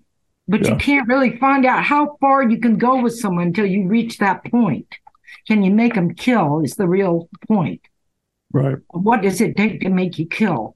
Okay. And so then you wind up with Carrie being what I call roadkill on the MK highway. This was where our government went in and messed with people experimentally and then walked off and left them like the Unabomber. There was no debriefing. They just stopped. And then they left these people disturbed. And to work out this disturbance that was forced upon them in whatever way they could. That's why they're roadkill. They are not assassins. They're people who have been messed up by trying to make them be assassins. And Ted Kaczynski went to great lengths to try to explain this to the world, why he wasn't going along with this. He gave us the long version, but then, of course, he did kill. Mm-hmm. Well, back to Diane. Diane. Okay. In one of our very recent long conversations where I was kind of wondering her thoughts on why these mind control techniques were so effective. Why did they work? And again, 2 hours later, we boil it all down to they were careful about selecting their targets. So back to the story of Good Little Soldiers, when Dad was signing Stephen and Diane into the program, they said, okay, we want these. And then Dad piped up, greedy Dad piped up, I've got 4 other kids. Think we can get them in the program too? And they said, no, only these 2 are qualified. Okay. So they would take people that they have reason to believe meet the initial criteria. Then they take them in the lab and they process them and they do all kinds of things to them. And does it take or does it not take? So when Diane and Stephen were asked or allowed to leave the program, my chapter is called We Did Not Fail. Because that's what they were told by the doctor when they know you did not fail. We've just come to the end of your participation in the program. Now, Stephen wrote a lot of things for me that I owned that I had not published. I talked to Stephen all the time on the phone. He has incredible stories, but Stephen is so programmed that he's very difficult to work with. And there's one basic program that's always put in, and I call it talk, don't talk. So whenever the person talks, the program's activated. Whenever the person thinks they might want to talk, the program is activated. So it begins to create behavior that destroys the good effects of all the work you've done. And I ran into that with Stephen time and time again, and I had to explain it to him. I understand why you're doing this, but I can't tolerate it. I can't let you abuse me just because we're getting somewhere with our work. Mm-hmm. It's utterly out of his control. It's programmed behavior meant to keep the secret secret. Yeah. And so you'll find that. And I found that with Schaefer. I'm not saying he was programmed, but I found that kind of As soon as I would start to get somewhere, the person would sabotage it. And then later I learned that was part of a programming protocol. Have you found any evidence, or did you have any inkling that any of these serial killers had these kind of backgrounds? Absolutely. Of course, yeah. We've talked about that book, Program to Kill by Dave McGowan, where he kind of puts that forward. That's a pretty famous one. I like to stick to my personal research. Yeah. And that would involve the Process Church. And the Process Church has been clocked on Son of Sam, has been clocked on Manson. And from my own personal research, detailed information was given to me about the Process Church indoctrination of Henry Lee Lucas and Otis Toole. Really? And Wow. Toole knew the address of the headquarters in Louisiana, and he explained the philosophy that was taught. Okay. So that is one that I know of personally. Wow. One method for training, conditioning, indoctrinating people who have been identified as being useful in that domain. Yeah, obviously where all this stuff comes from is the Manchurian Candidate type of stuff. And even before that, I guess back to the Assassins, the same kind of idea was creating killers. The Sicariae. To tie it back to where we started, a Sicarius. What is a Sicarius, Danny Rolling? Tell us. It goes back to Jewish history when they had the Masada and the Romans took over the Jews, right? And so the Jews were a captive people. And so a lot of the Jews fought back and they would fight the Romans. But the Sicariae were the first cloak and dagger. They wore a cloak and they carried a dagger, a sika. The word sika is the knife, in a cloak, and go in the crowded marketplace, sneak up to the betrayers among their own people, the collaborators, stab the hell out of them, and then throw their hands up and scream and be scared and run with everyone else. That's what a Sicarius is. Okay, yeah. Okay, so that goes back. The word Sika is it's many languages throughout Indo-European, so primitive. Mm-hmm. So if you were to Google for a picture of Sika, you will find items from all over the world that look different, but they call them Sika. That's scary. It's knife man. Well, thanks for elaborating on that, because I was wondering what your thoughts on that would be, because these things are definitely crossing over. Could you clear that up? What things are crossing over what? Serial killers and mind control. Oh, yeah. Oh, yeah. Are you kidding me? I'm going to give you another secret, just because you're nice. Do you know who Maury Terry is? Oh, yeah. Mm-hmm. Maury Terry wrote the book, The Ultimate Evil, in which he spent 20 years analyzing the connections behind the Son of Sam killings and then how they reached all over the country to other cases, including Manson. That's it in a nutshell.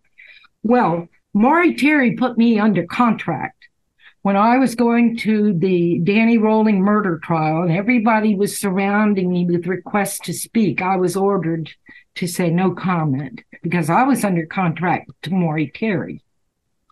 Okay. Maury Terry did nothing for me, but come between me and the editors who credentialed me to go to that trial.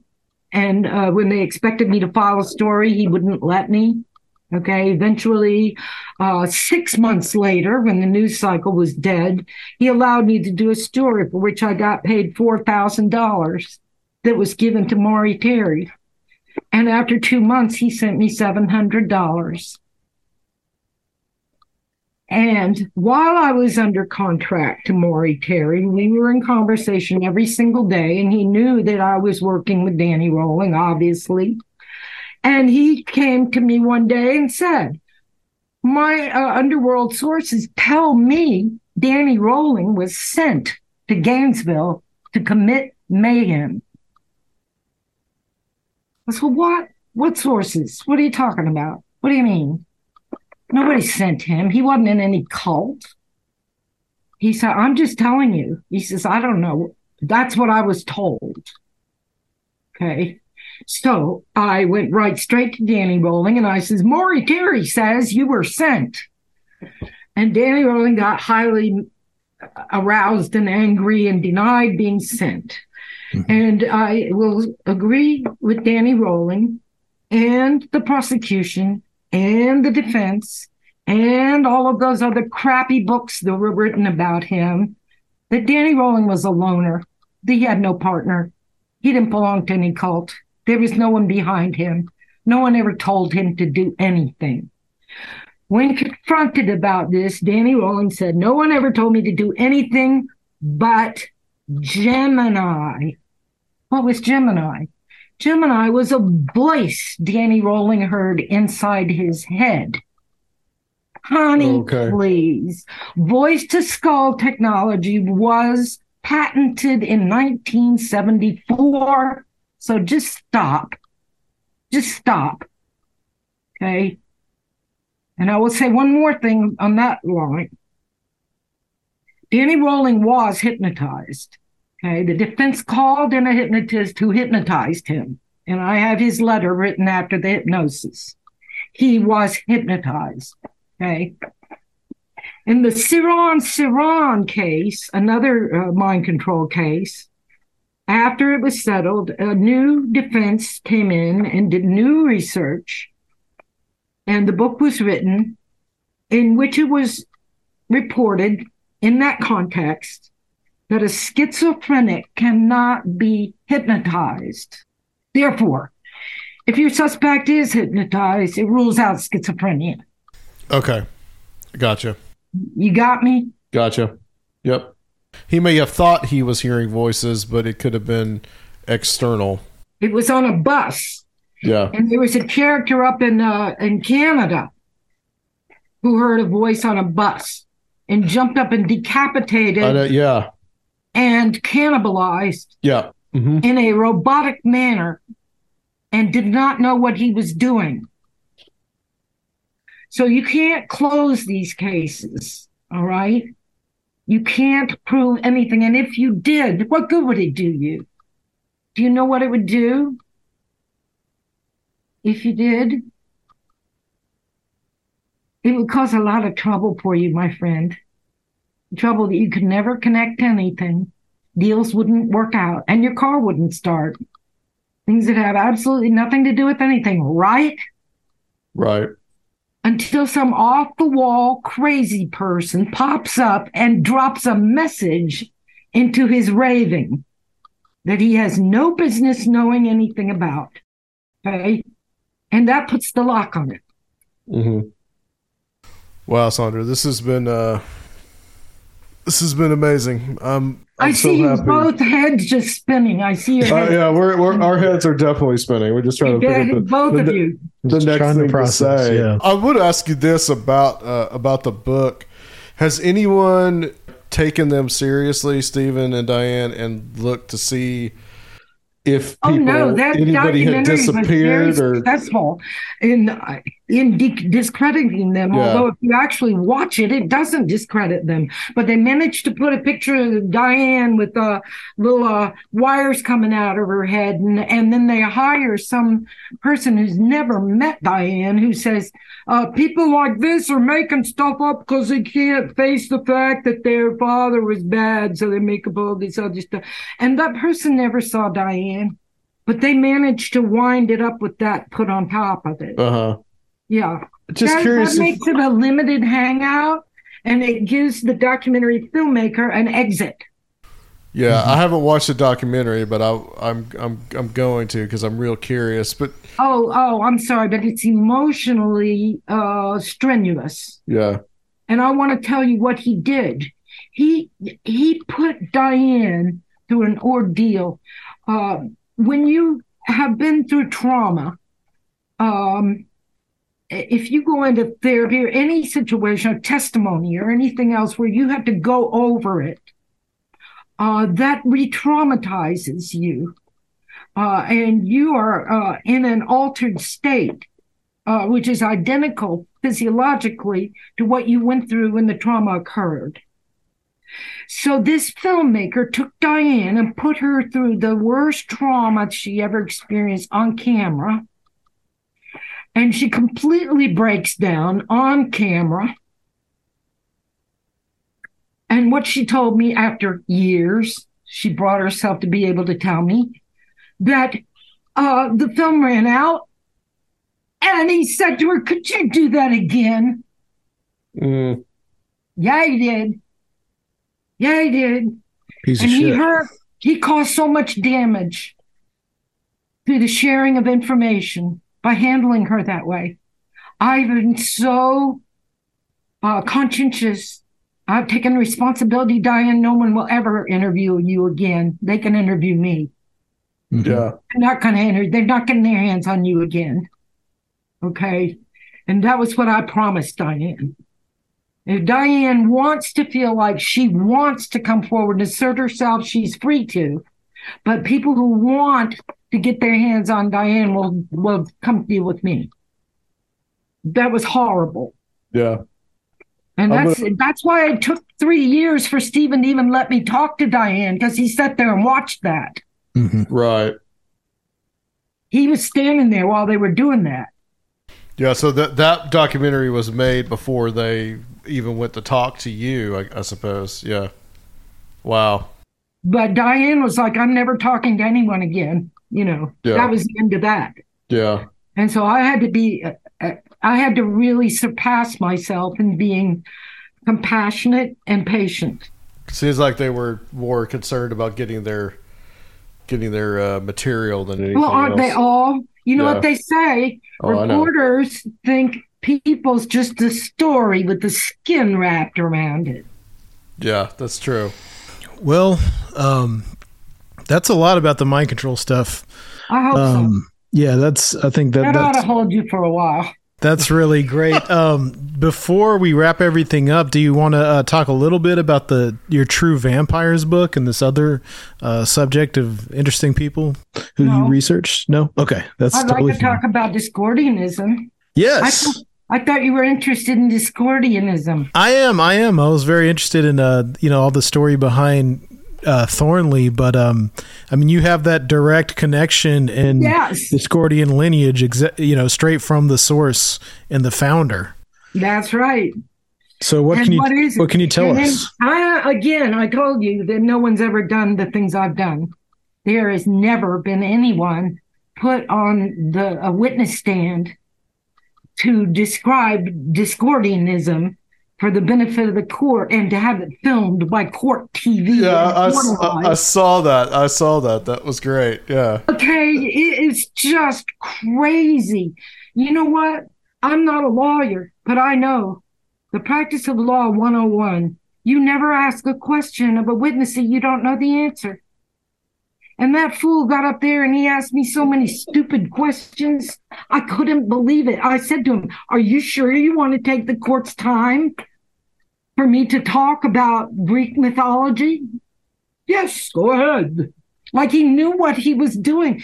I said, "I'm a Discordian." And he says, "What kind of history do you write?" And I said, "Excuse me?"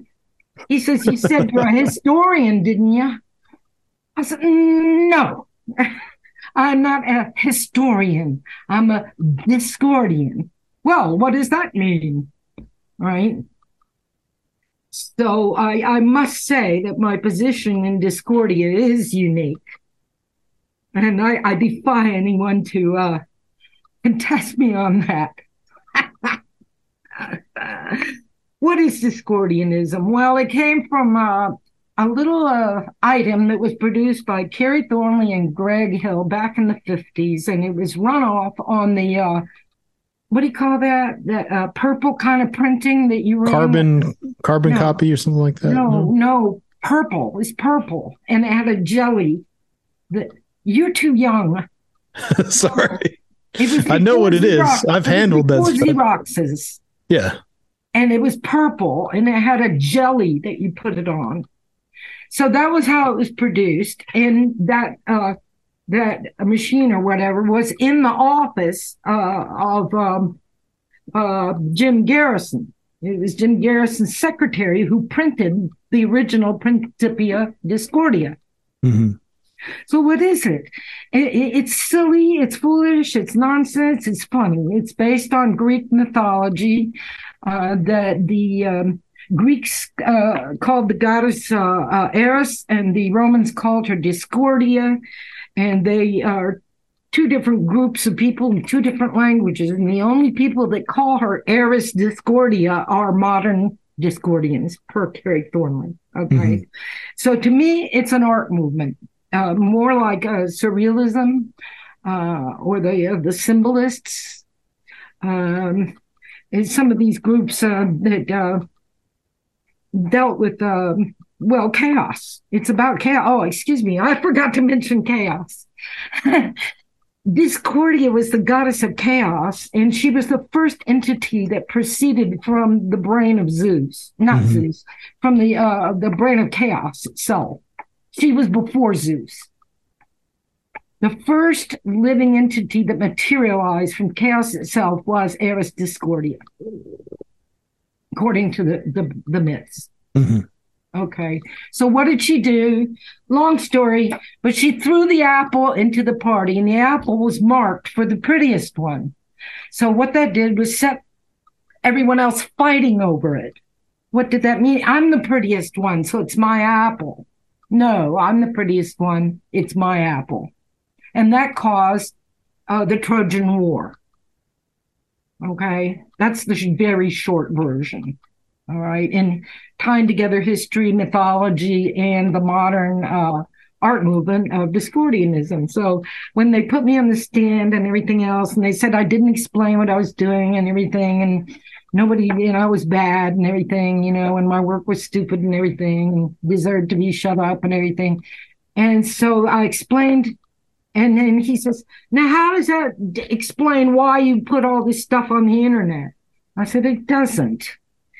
I said, much like Eris Discordia, I'm quoting myself, I tossed the provocative item into the fray to let the name brand artists argue over it.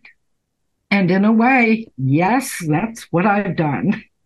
So the spirit of Eris Discordia is real. It's often portrayed as being a mock religion, they call it, but I think that they really stumbled on something that's a lot more than that. And, especially the religion is this. It makes a mockery of the forms and the formality you find in religion. It will also make mockery of the forms and formality you find in business, for example. It doesn't mean it's a religion. Mm-hmm. Okay. Nevertheless, there are Discordians who would disown me for saying that because they say it's a religion. And there are There are people who believe that Discordianism is some kind of government subversion, something very serious that has to do with assassinations and commies and stuff. And that's not my opinion, and they're welcome to take it that way. So if I put out a work of art, you can interpret it any way you want, and I'm not right and you're wrong. Right. So people who see it that way are not wrong. I'm just saying that's not how I see it. I see it as an art movement. And your absurdity and fun, having fun. And Carrie Thornley had written something about people arguing about whether something was properly Discordian or not. And he's just like, arguing is not Discordian, and it's like either if it's funny, it's Discordian, if it's not funny, it's not, it's lighthearted. And you are a direct link to Carrie Thornley. And that's why Carrie was so close to me. He didn't convert me or influence me. I was there already. I was a force of nature of my own. And so that's why I was admitted to his presence as an equal, not as an acolyte. And also I was his producer. So, I guided him and protected him and helped him to refine his message and dress. And when I did a couple of pre-interviews, and he smoked a lot of pot, and he waving his hands all around and jumping, and just the subject's going wild and everything. Now we got that. Now let's do it without smoking pot and boil it down a little bit more. Get it to be a little bit more digestible. Is that why there's like multiple versions of interviews with him, it looks like? Pre-interviews. Okay, cool. For me to submit to A Current Affair. Right, because you got him on A Current Affair. Yeah. And that's how, by doing the pre-interviews. Right. Okay, it all makes sense now. The machine you were thinking of is a mimeograph. It is a mimeograph. Yeah. What did you search? I just searched like jelly copies. I just searched like before Xerox machines, and it popped up with it said, "What do people use for Xerox machines?" and popped up mimeographs. Yeah, had a smell. Yeah, every school smelled like it. The papers smelled. Yeah, I've seen like old papers that my dad and my mom did when they were in college in the 70s, and that's what that is, the purple thing. Yeah, and it fades in time. The contract I had written with Maury Carey is no longer visible. It's gone. Yeah, you can see some few faint scratches, but you can't make out what it says. What was the aftermath of him getting on A Current Affair? Well, he thinks that's why I had so much trouble. He thinks that putting him on A Current Affair brought all the stalking and the well, I don't want to go into that, but I suffered quite a lot. And Carrie felt kind of guilty for bringing that on to me. And what year was that? 1991. 91, okay. Was that because of the JFK movie? No. It's just because I was doing stories for Current Affair, and I met Carrie, and I said, I got this story. Yeah. Cool. Yeah. Because I know there was a big upswell in interest because of the JFK movie then. So let me tell you an anecdote from that. Where the guy came to pick Carrie up, the producer for Oliver Stone working on that movie, he came to pick Carrie up at the airport. Wait, Carrie met him at the airport. Okay. And the guy got off the plane. He's like, wow, this story is just wild. He says, everybody I've met to interview with this case is crazy as hell. And Carrie said to him, well, I'm diagnosed paranoid schizophrenic, so I hope that helps. Did he scare him off? Nice. I took Carrie to see that movie. Oh, yeah. Cool. Yeah. He talked throughout it. What did he think of it? He thought that the characterizations were very accurate. Yeah. The people that he met in New Orleans, David Ferry and Clay Shaw. I don't think Bannister was in that movie. He was. That was Ed Asner's part. Okay, I forgot that part. Yeah. But Bannister is the one who first contacted him. But at any rate, he kept, saying, oh, yes, that's just like him. That's just like him. Oh, wow. That had to be something to sit there and just listen to that. That's like having your own audio commentary of someone that was actually there. It's quite extraordinary, yes. That had to be something. Wow. I can only imagine. I have to look back at all the trouble I've had trying to do this stuff, I had to pick out, bright moments to say. Yeah, absolutely. Side. Yeah. And certainly attending JFK with Carrie Thornley is one of those bright moments. Yeah, that's incredible. Well, Sandra, I really want to thank you for coming on. This has been an amazing talk. I think we went over. We did. That's totally fine. We're around about a couple hours right now. Oh no! But that's okay. I let you have a couple of hours. Thank you. Yeah. Thank you very much. You tricked me. You guys are some kind of subversive mind controllers. You were on a roll. You had me in a hypnotrance. Where can people find the website? Where can people find where your books are sold? Okay, please navigate to my website, which is my name, sandralondon.com. Excellent. And when you get there, you will come to the stories. And in the stories, each one has links that you can hit to find those books. Otherwise, just go to Amazon. Okay.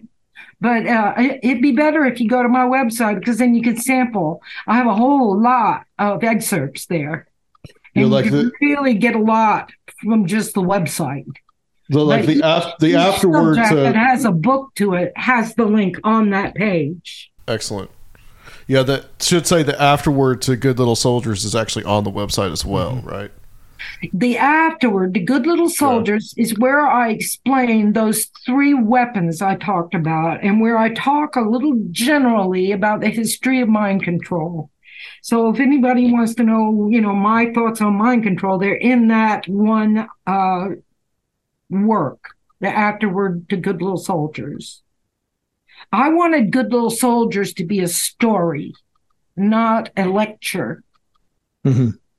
And it is. It's just like Hansel and Gretel, the clever little girl and her brave little brother. Yeah. Their maniacal child-eating father, and being driven from that into the even greater evil. And how do they get out? How do they manage? How do they find their way? And that's the story of the book. It's a story. It's a very interesting book. I read it, like I said, I finished it today. Thank you, Sandra, so much for coming on. Thank you for inviting me, Adam and Sir Phil. You had some thoughtful questions. I appreciated it. Thank you. Stay on the line for us. We're going to close this section out. We'll come back. Sir Phil and I will to close out the show. And we'll be right back.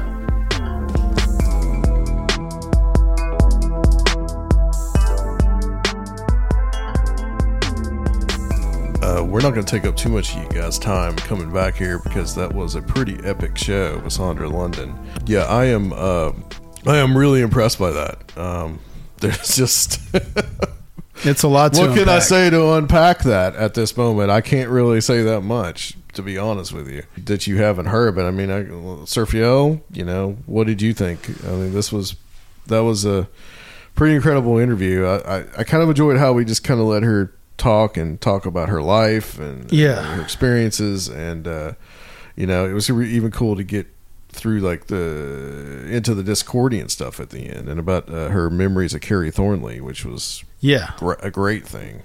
I mean, she's just a fascinating person, has a fascinating life story, and it's really amazing how all these topics cross over. She's really as she likes to say, a unrepeatable person, and much maligned, but we gave her the chance to tell her story from her perspective. We are definitely anticipating getting some shit for this interview, but I think it was definitely worth it to get all this information. Yeah, I agree. Anytime we're talking with somebody that has like a lifetime experience, which is something that Sandra has, I'm always interested in having them on. So think of this as a chronicle. Yeah. Someone who has more than anything else. Real connection to countercultural icons, people like Carrie Thornley, people like Adam Parfrey, and someone who has such close proximity to all of these serial killers and true crime for real. People. That's a whole other... Yeah.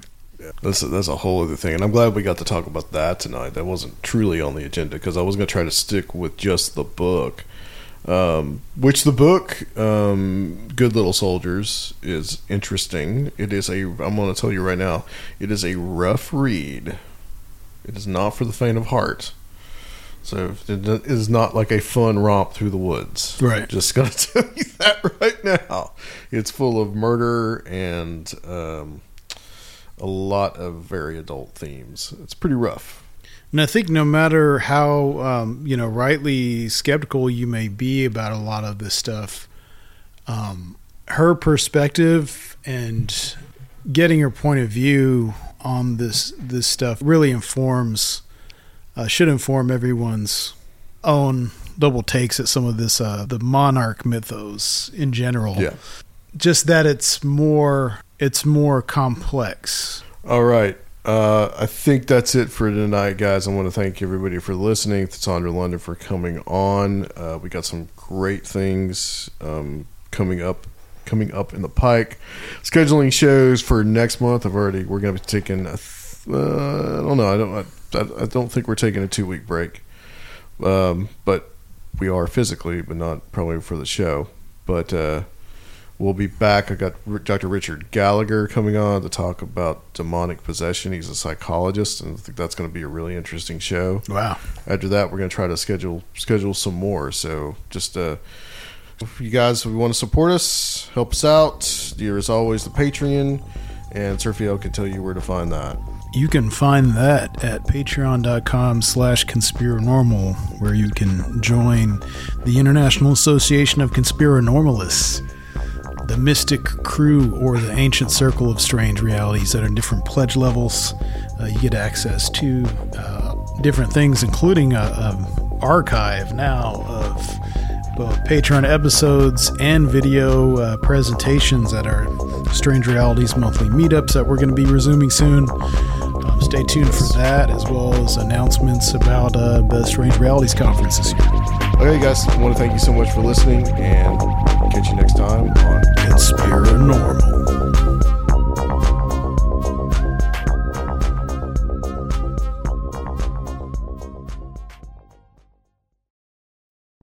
When you need mealtime inspiration, it's worth shopping Kroger, where you'll find over 30,000 mouth-watering choices that excite your inner foodie. And no matter what tasty choice you make, you'll enjoy our everyday low prices, plus extra ways to save, like digital coupons worth over $600 each week. You can also save up to $1 off per gallon at the pump with fuel points. More savings and more inspiring flavors make shopping Kroger worth it every time. Kroger, fresh for everyone. Fuel restrictions apply.